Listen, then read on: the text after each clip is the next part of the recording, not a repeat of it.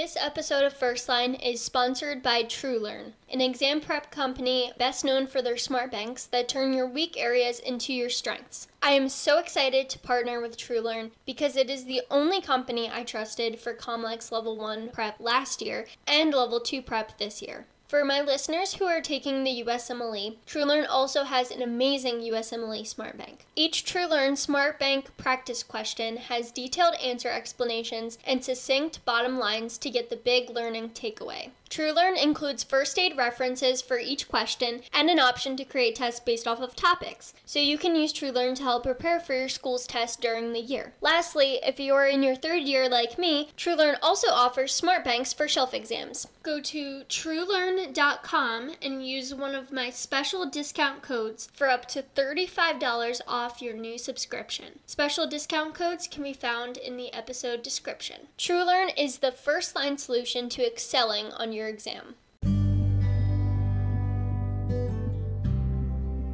My name is Aubrey Ann Jackson, and this is First Line.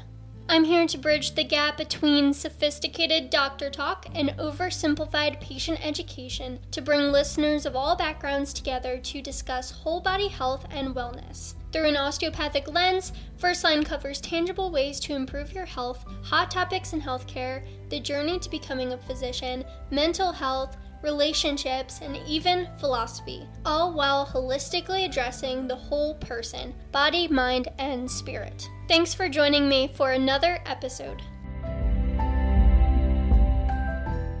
I did decide after finishing undergrad and before starting medical school to take a gap year. And this decision was because I did want to boost my GPA up a little bit, and I wanted my senior year to count in that calculation. And since you do apply like the year before you go in, I didn't have my final senior GPA yet when applying. So I took a year off and then applied during my gap year. A lot of students choose to pursue like a master's program, which I think is a good idea, but please know that you do not have to do that. Schools are not expecting you to do a master's degree during your gap year. They are, however, expecting you to have things to talk about during your interview because that is something that they're interested in, to find out who you are and why you decided to not go straight from undergrad to med school. During my gap year, I also didn't opt to travel, and there's nothing wrong with doing that, but if you do choose to travel, when you're talking about it, try to not make it seem like it was just one long vacation for you. Try to incorporate something about what you learned, how you had to be forced to interact with people different than you, how you learned about other cultures, how you used the time to learn more about yourself, to bond with the people that you traveled with if you choose to travel with other people, and really just try to spin it to make it seem like it will make you a better doctor, because that's really what they want to hear.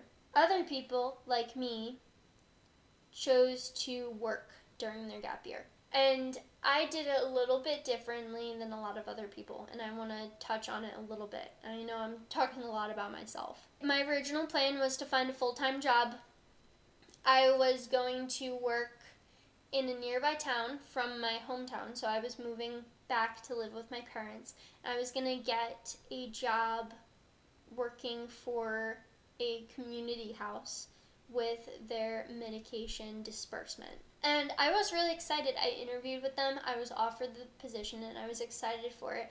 But I ultimately realized that it was going to really tie me down. Not to say that full-time jobs stop you from pursuing personal growth, but I personally, when I was thinking about the logistics to myself, I knew that my gap year was my last chance of living a life where I didn't have to study all the time. I wasn't responsible for patients. It was also time that I could travel a little bit if I wanted to. I also had another job that did require a little bit of travel as well. I knew that if I took this job, I would have to quit that other job that was more of a part-time, and I ultimately decided not to take the job. Instead, I still held on to that part-time job I had it was involved in a campus level student organization that has chapters across the country, but I was in charge of a few of the chapters across the state of Pennsylvania. And so I wanted to continue with that job, but in addition, I wanted more of a position that allowed me to interact with a lot of people and kind of give back to my community. And for me, that was a deep-seated need, but it also gives me something else to talk about during my med school interviews. So I wanted to do a little bit more volunteering. I reached out to my hometown township municipal government, and I asked them what I could do to volunteer.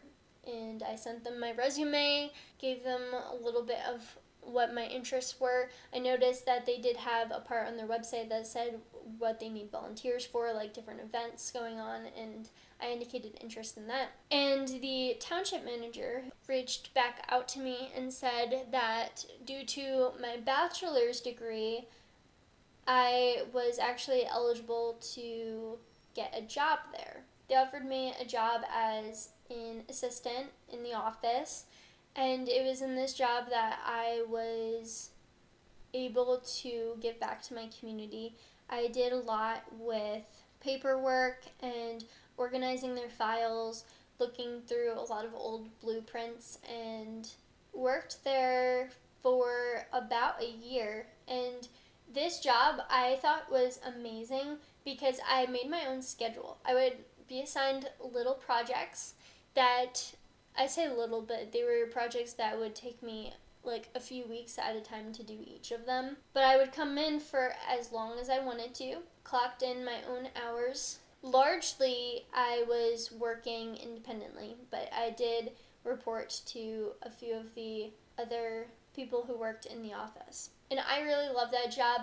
I listened to a ton of podcasts during that time, binged so many different ones. Honestly, it retaught me some humility with never dismissing a job that I thought was beneath me, but taking every opportunity I could to work for my town and to make some money and have something cool to talk about during my interviews. And this job, since I chose my own hours, it never interfered with the other job I had. And I'm not done yet. Okay, so even with these two jobs that I had, I got a third job.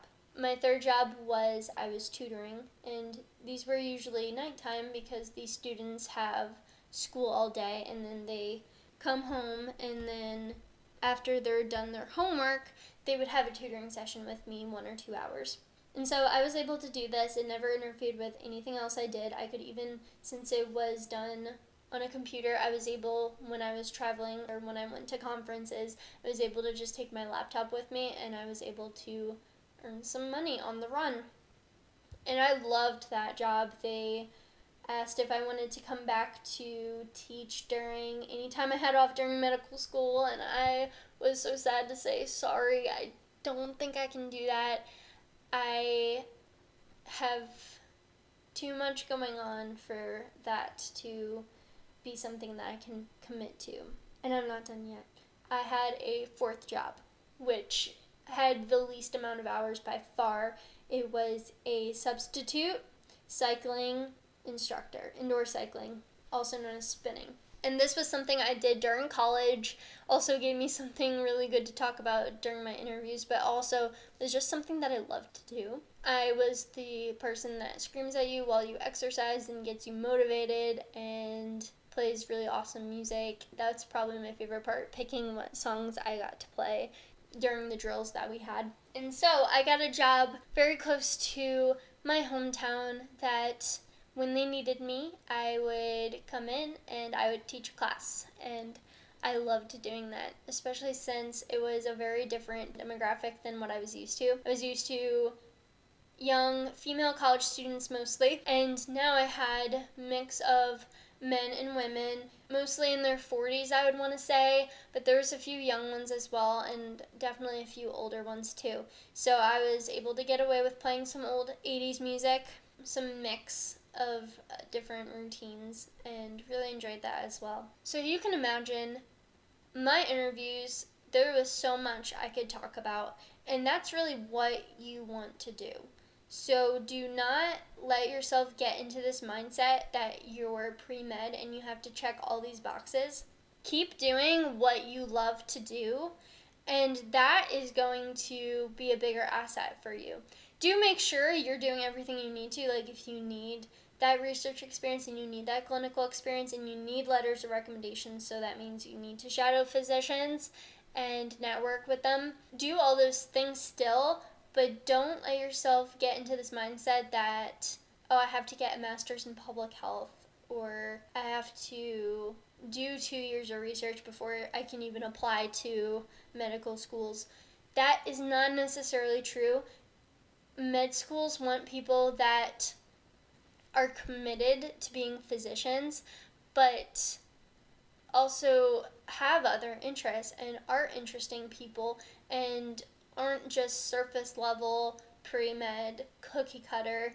They want to know who you are, and that should be easy to do, but sometimes it's hard because we think we need to change ourselves into this kind of perfect pre-med student. That's who my advisors thought I should be too, and I didn't take their advice, and I don't know where I got this from. I think I probably did a lot of research talking to students that have gone before me. No one was telling me this.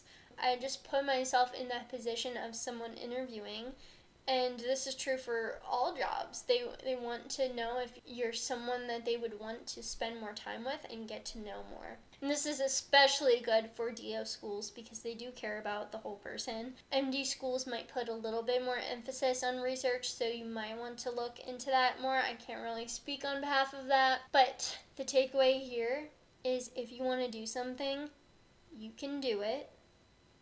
You can do it well. You can get into your dream school. Figure out what it takes to get there. Keep being yourself. Keep having other interests. Don't just do things just so you can talk about it during your interview, but do make sure you're volunteering and you're involved in the community. Don't make decisions that will cause you an ability to be present for your family and your friends. I'm really glad that my gap year I was able to see my boyfriend and husband so many times because it was a good investment. We ended up getting engaged during my gap year, and then we were also planning a wedding and got married during my gap year, which was about 2 weeks before I got to start medical school.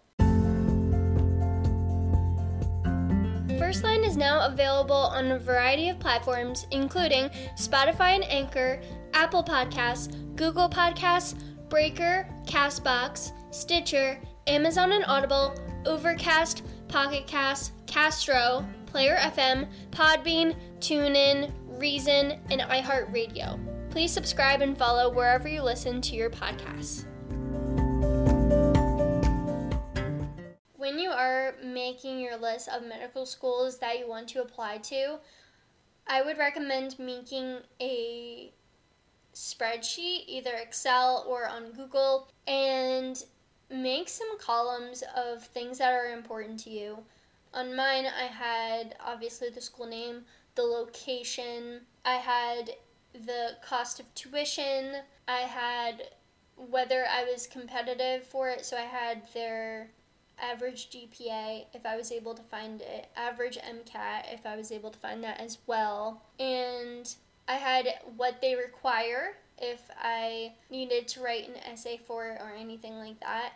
That was a way that I could really narrow it down to having a few reach schools, so ones that I was maybe a little bit below their average, and then I had schools that were a better fit, that I was right around the average, and then I had some safety options that I was very competitive for and I could see myself going to still, but I never included a school that I couldn't see myself going to and being happy. And so I applied to, I think, about 10 schools and got several interviews.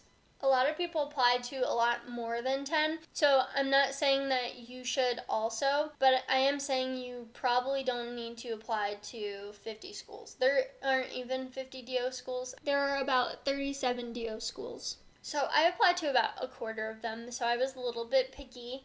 But I know that applying to these places costs money for your application, and it adds up a ton. So I'm just saying, if that's something you're worried about, you do not need to apply to 20, 30, 40 schools. I was so surprised how many interviews I did end up getting. I was expecting to get maybe one interview and then having to go there, or just not being accepted at all and having to take another gap year. So having multiple interviews, I was really able to treat my interviews as me interviewing them, because I knew I was competitive for these programs. I knew that I had a really good interview, that I was someone that they wanted to go there. And everywhere I interviewed, I actually got an acceptance too.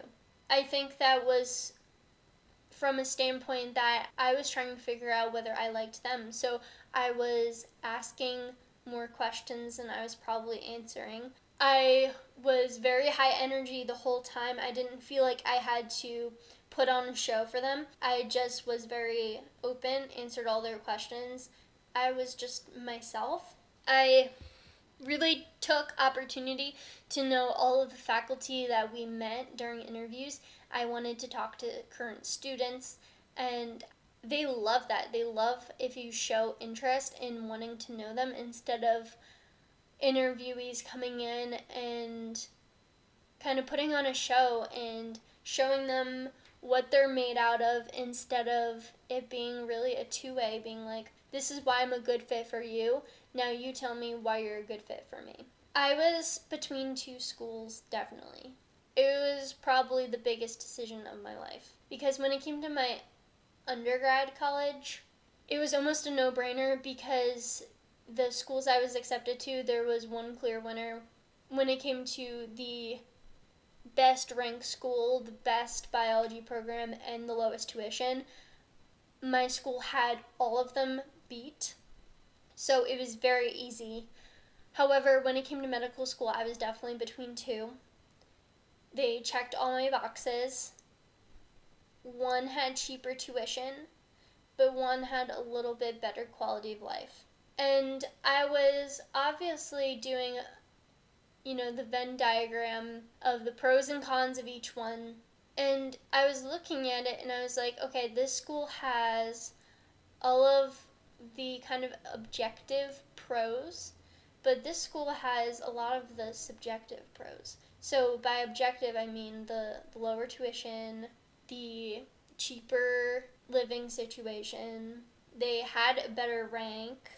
But then I looked at the other school, and it's more subjective, that their students seemed happier. It had more of a supportive environment. They are of the Christian faith and incorporate that into their curriculum. I went there and I just felt something when I was there that I didn't feel at the other school.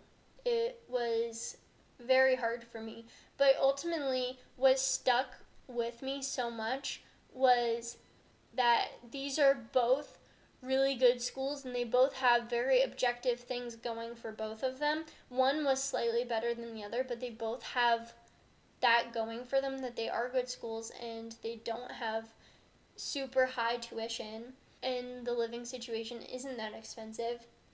But what you cannot ignore is that the students seemed happier at one school over the other. And they have a philosophy that I can identify so much more with. And you can't replace that. I ultimately decided to go to the school that had more subjectivity with my decision, and I never regret it, unless I look at how much I owe in tuition. But honestly, I do not regret it. I am very happy here. I can't imagine it any other way. I don't know if I would have survived the first year anywhere else. The faculty at my school are so supportive, more than I could ever imagine. And I also prayed for this decision so much every day for a long time. It worked out so well. You can send me a voice message using the Anchor app. If you want to send me a comment, ask a question, or share any topic ideas that you want for an upcoming episode. If you're listening on Apple Podcasts, I would really appreciate it if you take some time, just a minute of your time, to write a review. Hopefully it's 5 stars, but I really like honest reviews. I'm looking forward to hearing from you. So I guess the takeaway here is really take stock of what is important to you. It is important when you're originally writing your list of schools to apply to, but it is even more important when you're down to 2 or 3. And if you're fortunate enough to get accepted to multiple schools, then you really have to think what is best for you. Not just which school is the higher rank, not just which school has the lower tuition, but think about, is it important to you how happy the students are? And maybe tuition is the most important thing to you, and I don't really know why it would be, because if there's a better school with slightly higher tuition, then you're going to be able to pay it back eventually.